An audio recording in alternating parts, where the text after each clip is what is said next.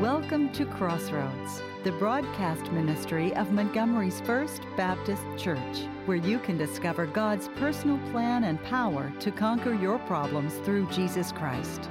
Join us now as God's Word heals, encourages, and enlightens your spiritual life. Please come with me to John chapter 6. We'll start in verse 16 in a moment. It may assist you to have this simple sheet of paper entitled, "Make Jesus the Captain of Your Boat." Remember, the dullest pencil is sharper than the sharpest memory. So when God speaks to you, capture it. Heard a funny story about these children who went to a Catholic school. And as they came into the cafeteria, there was a large bowl of apples. And the nun had placed a sign beside the bowl of apples, and it said, "Only take one apple. Remember, God is watching." At the very end of the cafeteria line, there was another bowl, and it was filled with chocolate chip cookies. And a kid had put a sign beside it that said, "Take all the cookies you want, God's watching the apples." Now, sometimes we have that mentality that God is limited, but here's the great good news. God not only has his eye upon the apples, he's got his eye upon the cookies, and he's got his eye on everything. He's got his eye on you and me. As a matter of fact, the scripture declares that Jesus not only sees you, but he knows the intimate thoughts and details of your heart and your mind. And what's more, Jesus knows specifically the difficulties that you deal with, the storms that you face. That's why he wants to be the captain of your boat, so that he can help you navigate all of these treacherous storms that you will deal with. Well, if you'll make this note, let me state the obvious. Jesus predicts the storms are coming. We all inherently know that's true. Life seems to be a parade of problems, doesn't it? One difficulty after the other. Let's go to John 16, verse 33. It's boxed there on your outline. And just to harmonize our heart with the Lord Jesus and his great truth, let's read this together. Read it with me. "I have told you these things so that in me you may have peace. In this world you will have trouble, but take heart. I have overcome the world." Now, my friend, let's insert for troubles, storms. We know that in this world there are many storms, and particularly in a place like Alabama, we know about storms, don't we? I did a little research on tornadoes. Do you know how many tornadoes we've had just this year? It's 53. The average over 30 years is 46 tornadoes a year. Now, if you race back to 2011, you know what they call the super outbreak of storms did. From Tuscaloosa to Birmingham, it was the most severe tornadoes ever recorded in our state. It was April 25th to the 27th of 2011, and 238 people lost their lives. Countless others injured, and billions of dollars worth of property damage. Storms are real. They will hurt you. You need to have some help in facing the storms that are coming your way. And a storm is a metaphor for personal difficulties, and maybe some of you right now are facing an EF5 storm in your personal life. Maybe it's in your finances. Perhaps it's in your family. Maybe it's in your personal health, like the Langers have been dealing with, when just a few days ago they heard their precious daughter had cancer all in her body.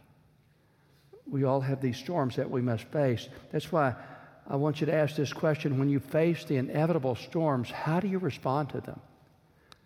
Do you give in? Do you give up? Or do you dig in and look up and invite Jesus to be the captain of your ship? That's the goal of God. Well, let's come now to the scripture and see how Jesus captained a little boat 2,000 years ago. Verse 16, "Now when evening came, his disciples went down to the sea, and after getting into a boat, they started to cross the sea to Capernaum. And it had already become dark, and Jesus had not yet come to them. The sea began to be stirred up because of a strong wind that was blowing. When therefore they had rowed about 3 or 4 miles, they beheld Jesus walking on the sea and drawing near to the boat, and they were frightened. He said to them, "It is I, do not be afraid." They were willing therefore to receive him into the boat, and immediately the boat was at land to which they were going. Let's pray for a moment. Dear Father, oh Father, may we come to full spiritual attention here, because these truths about dealing with the storms of life can reroute how the rest of our life may unfold. Father, I pray that you would get me out of the way, release your Spirit in this place to deposit your transforming, protective truth into every receptive heart. And I pray for that in Jesus' name. Amen. Well, let's quickly reset the scene. The event of the storm happens just after one of my favorite Bible stories, the feeding of the 5,000. I like that story because everyone in it gets to loaf and fish. I mean, I just love the concept there. And people had experienced an exquisite miracle. Jesus multiplied the bread and the fish, and the people were full and joyous. And no doubt the disciples wanted to stay there and simply bask in the joy of that miracle. But no, Jesus said, we got to go. You see, they were wanting to make him the king. And he said, we are leaving here. We're leaving the mountain of miracles. And he knew what was going to happen. He knew that he was thrusting them into a dark and terrible storm because Jesus wanted them to learn how to navigate difficulties. Have you realized that Jesus is not so much interested in our comfort as in our character being conformed to his? And the difficulties of life are God's carving knife, and they pull away anything that does not look like Jesus. Look at verse 19 for just a moment. It simply states that the disciples were frightened in that boat. So just for a moment, would you activate your imagination, and I want you to step into that boat with them. We learn in a parallel passage in Mark chapter 6 that it was the 4th watch of the night. That means it's 3 a.m. So here are the disciples out in the water. They are in a small dinghy-like craft. There are 12 grown men in it, and the water is furious. They have no light to guide them. The clouds are thick and dark. It's probably raining. They're fearing the boat will capsize. The water is spraying over them, and it's cold, and they are starting to lose hope because they've been at it for 4 hours. They're making no progress. They don't even know where they are. So can you imagine the terror, the fear that starts to arise in your heart in a condition like that, knowing that you're in a body of water that's 9 by 13 miles, that is 600 feet deep, and that you can't swim that far in the storm because you don't even know where you're going? So terror is beginning to grip their heart. So I want you to imagine that you are there with these friends, and I want you to freeze frame it for a moment and remember who these people are. These are the good guys. These are Jesus' intimate disciples. This is not Jonah disobediently running from the Lord as a pouting prophet. No, these are the guys that are doing the work of God. And yet, what are we learning here? Here's the great truth. These guys who are loyal to the royal are dealing with some great difficulty because no one is exempt. Even if you do what is right, you can still encounter a gut-wrenching crisis. Have you noticed that God's people and good people, they can come up with rheumatoid arthritis, they can get gout and shingles and be pronounced with cancer and have heart problems. They can have car wrecks and children who go astray. They can be robbed. They can lose their job. They can even lose their hope in their faith. Well, I want you to understand that these were good people, and yet they were afraid because they were caught in the grip of the storm. So here's what I want you to understand. It may be calm for you right now, but come to full attention, take good notes, because life is a parade of problems. It is a series of storms. And it may be calm for you now, but I'll guarantee you, Jesus is right. The storms are coming. The thunder will crack, and the lightning, and the storm will roll in, and it will hurt you. The doctor will say, I'm sorry, we have bad news. The employer will say, I'm sorry, here's your pink slip.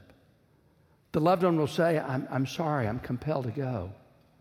The funeral home director will say, I'm so sorry for your loss. We'll help you deal with the grief as you bury your loved one. Friends, this is the fallen world that we live in, and these storms generate a feeling within all of us of being small and vulnerable, out of control. So here's the fair question: where is Jesus in the storm? Well, for the next few minutes, can I show you?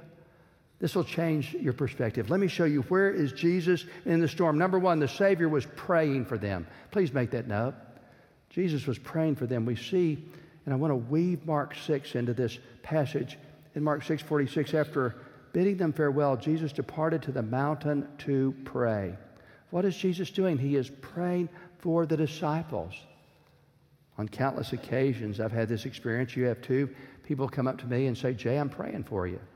Just this Wednesday night, the stars come out here on Wednesday night. Oh, I love Wednesday night prayer meeting at 6. And this lady comes up and she just bear hugs me and she says, Jay, I am praying for you. And it's as if this electric shock went through my system. It's as if this soothing wave began to cover my spirit because I knew she was praying for me. Do you remember when we had the crisis of terrorism, 9/11, what happened? Oh, George Bush arose and he became the great comforter as he led us through that difficult time. And he was asked by a reporter who was astonished at how calm he was. He said, I can't imagine how calm you are with all these difficulties. He said, the only reason I'm calm is I know that tens of thousands of people right now are praying for me. But here's the great good news. Do you know who's really praying for you? Did you know that Jesus is praying for you? Would you write down Hebrews 7:25? Hebrews 7:25. You see, here's the great truth. We learn in Hebrews that Jesus is the great high priest. Jesus is able to save forever those who draw near to God through him, since he always makes intercession for them. Is that astonishing to know that Jesus loves you so much that he is your high priest praying for you? And do you know what he's praying for you? Would you write down Romans chapter 8, verse 27? It says, the Spirit of Jesus intercedes for the saints to help them do the will of God. That's why he's praying for you. He wants you to know and do his will so you can do his work and you won't waste your life. That's what he's praying for you. So the Lord is praying for them and for you. Number two, he's watching over them. Where was Jesus during the storm? He was watching over them. It says in Mark 6, verse 47, when it was evening, the boat was in the midst of the sea, and seeing them straining at the oars, for the wind was against them about the fourth watch of the night, he went to them. Now, the fourth watch of the night is 3 a.m. It is cloudy, it's raining. They can't see anything except occasionally when the lightning crackles, there's enough light to see something. And Jesus is watching the disciples. Isn't that amazing? Did you know the Lord is watching you? As a matter of fact, we learn in Matthew 10, verse 29, Jesus said this, are not 2 sparrows sold for a penny? Yet not one of them will fall to the ground without the Father's awareness. So do not worry, because you are far more valuable than sparrows. So if God has his eye on the sparrow, do you know what he does? He's got his eye on you. He knows every hair on your head. He knows the difficulties that you face, the possibilities that are in front of you. He knows everything. Let me give you an illustration from the money in your wallet. Now, this is a dollar bill, and on the dollar bill, there is the United States seal. Matter of fact, you've seen it. You've seen it many times, and it's fascinating. Do you know that's called the seeing eye of God at the top of the pyramid? I was a history minor in college. I love history, and I can tell you this, American history is based on the foundation of Christianity. Let me just give you one proof. When in 1776, on July the 4th, when we had declared independence, we wanted to come up with a national seal. Benjamin Franklin, Thomas Jefferson, and John Adams were appointed as a committee to create that seal. It took them 5 years to come up with it. And this was finally adopted in 1782. This is the official seal of the United States government, and on top of it is a Christian symbol called the Seeing Eye of God. It is atop a pyramid that is unfinished with 13 levels representing the 13 colonies. And the sayings in Latin are very interesting. The first saying, Anut Coptus, is He approves our undertaking. And the second one is a new order of the age has dawned. You see, God has orchestrated the development of our nation, and He will continue to do so because His eye is on you. It was Ethel Waters who made that song famous. His eye is on the sparrow.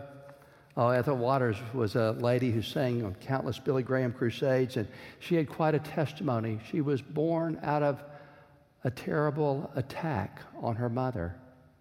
She grew up in extreme poverty and difficulty. She came to know the Lord, and that changed everything because she replaced identifying herself with her pain and her past with who she was in Christ. And here is her trademark song, Why Should I Feel Discouraged? Why should the shadows come? Why should my heart be lonely and long for heaven and home? When Jesus is my portion, my constant friend is He. His eye is on the sparrow, and I know He watches me. You see, that was her theme song because she knew the Lord would take care of her. And I'm here to tell you the Lord will take care of you. And for years in our home, in the hall, we had a picture that hung. And I liked it because it had been in my grandmother's house. It was this picture of an angel watching over two children that were crossing a rickety old bridge, and down below was a roaring stream. This picture became popular at the turn of the century. It was done by an anonymous German who created a postcard. It had no copyright on it, so people started to reproduce it. It was everywhere. I don't have a lot of memories of Addie Odeon Wolf's house, my grandmother, but I remember this picture in her hall. And so it had an emotional attachment to me. I think the author is a guy named Buck Rembrandt. I'm not sure that that's accurate, but, you know, it's not fancy art, okay. But it's instructional, it's inspirational, because it basically personifies Psalm 91:11 that tells us God will put His angels to watch over us. Now, you may say, oh, that's just syrupy rhetoric. Does that have any root in the reality of Scripture? Oh, yes, it does, because in Matthew 18:10, do you know what Jesus said? He said that the guardian angel of a child perennially stands in the presence of God. So if Jesus believed in guardian angels, sign me up. You see, this is a picture of the fact that God is watching us. The Scripture says in Proverbs, it says in Proverbs 19, or Proverbs 5, verse 21, the ways of a man are always before the eyes of the Lord. So I want you to know deep in your spirit that God sees you. He knows you. He cares about your circumstance. Well, let's do number 3. Where is Jesus in the storm? He is walking beside them. Mark 6 tells us He came to them walking on the sea. Now, let me share with you a phenomenal, game-changing truth. You see, the disciples are frozen in fear. They think they're going to drown. And Jesus is walking on the source of their fear. I mean, is that amazing? Jesus is walking on the water. They think the water's going to kill them. Jesus is walking on the source of your fears, friends. What are you terrified by? I remember when I was a little boy, I loved my dad. I idolized my dad. And on many occasions, we would go fishing on the Pertinalis River in Johnson City, Texas, where he grew up. And one night, it was about 8:30, it was near dusk, and we were walking along, getting ready to go fishing. We'd eaten supper. And as we were going along the path beside the river, I heard that sing of a rattlesnake. I'd heard it many times before, and so my heart froze. I just had this deathly terror of rattlesnakes. I had dreams where rattlesnakes were all over me. Ooh, I just hate rattlesnakes. And my dad looks at this rattlesnake. He said, oh, J-Boy, there's a rattlesnake. Picks up a stick, pops it on the head, and kills it dead. We just walked right on. We went fishing. I came home, and I told my mama, Mom, we killed a rattlesnake. I was so proud that I was standing there when Daddy took care of it. You see, I knew when I was with my dad, he was fearless, and he would take care of me. I want you to understand, when you walk with your Heavenly Father, when He is walking beside what you fear, that means you are going to be okay. What do you greatly fear? All of us fear death. You see, death is the ultimate enemy, and yet Jesus has already defeated death. He broke the backbone of death when that tomb was empty on Easter. That's what Paul can say in 1 Corinthians chapter 15, almost with a mocking, taunting voice. Oh, death, where is your sting? Oh, grave, where is your victory? And then he says, thanks be to God who gives us the victory through our Lord Jesus Christ. Therefore, my beloved brethren, be steadfast, immovable, always abounding in the work of the Lord, knowing that in the Lord your labor is not in vain. You see, when you are part of the Jesus family, you share His victory when you walk with Him. Number 4, speaking to them. Jesus came walking on the water, and we learn in Mark 6 that He said this. They were frightened, but He spoke to them and He said, take courage. It is I. Do not be afraid. Jesus gives them great encouragement. And when they heard His voice, that icy grip of fear melted off of their heart. Have you ever been in the situation where you go to a kid's ball game or soccer game and you cheer for them? And that young person, when they hear the voice of their mom or dad cheering for them, they just run faster, they jump higher, they try harder because they are inspired. They're fired up by the voice of their parents, encouraging them and cheering them on. I want you to know that's what your Heavenly Father does for you. He speaks His word of encouragement. So today, if you're discouraged, listen to Jesus in John 16 say, friends, in this world, yes, there will be tribulation, but be of good cheer because I have overcome the world. I'm going to take care of you. That's why Jesus can say through the pen of Paul in Romans 8, verse 31, if I am for you, who can be against you? That's why the Scripture says, and Jesus whispers it to me so often, and you may need a dose of it right now. He said, I will supply my strength so that you can do all things that you're called to do. Jesus speaks encouragement to us. And lastly, would you note, He is riding with them. In the storm, He is riding with them. Mark 6:51 simply says, He got in the boat with them and the wind stopped. Jesus came aboard. He became the captain of that ship. This sense of tranquility covered the disciples, and He guided them to their destination. And soon, in the darkness, they heard the bottom of their boat grind against the gravel of their destination. They were home. You see, the Lord Jesus gave the last command, and it contains His sweetest, most precious promise. He said, go and make disciples of all nations, baptizing them in the name of the Father, the Son, and the Holy Spirit, teaching them everything that I've told you. And I am going to be with you no matter where you go. You see, He will never leave you nor forsake you. If He's the captain of your boat, He will be with you forever and guide you all the way home. Well, let's pray. Oh, Father, thank you. Thank you so much for loving us, for seeing us, for caring about us, for speaking your word to us, even right now. Thank you for sharing worship with us. We trust God has used this broadcast for your spiritual growth and encouragement. If this ministry has touched your life, please let us know. If you'd like to share in the cost of this broadcast, you may send your gifts and support to First Baptist Church. Your partnership with us will help strengthen and extend this ministry and will be greatly appreciated. And remember, when you are at the crossroads, follow Christ.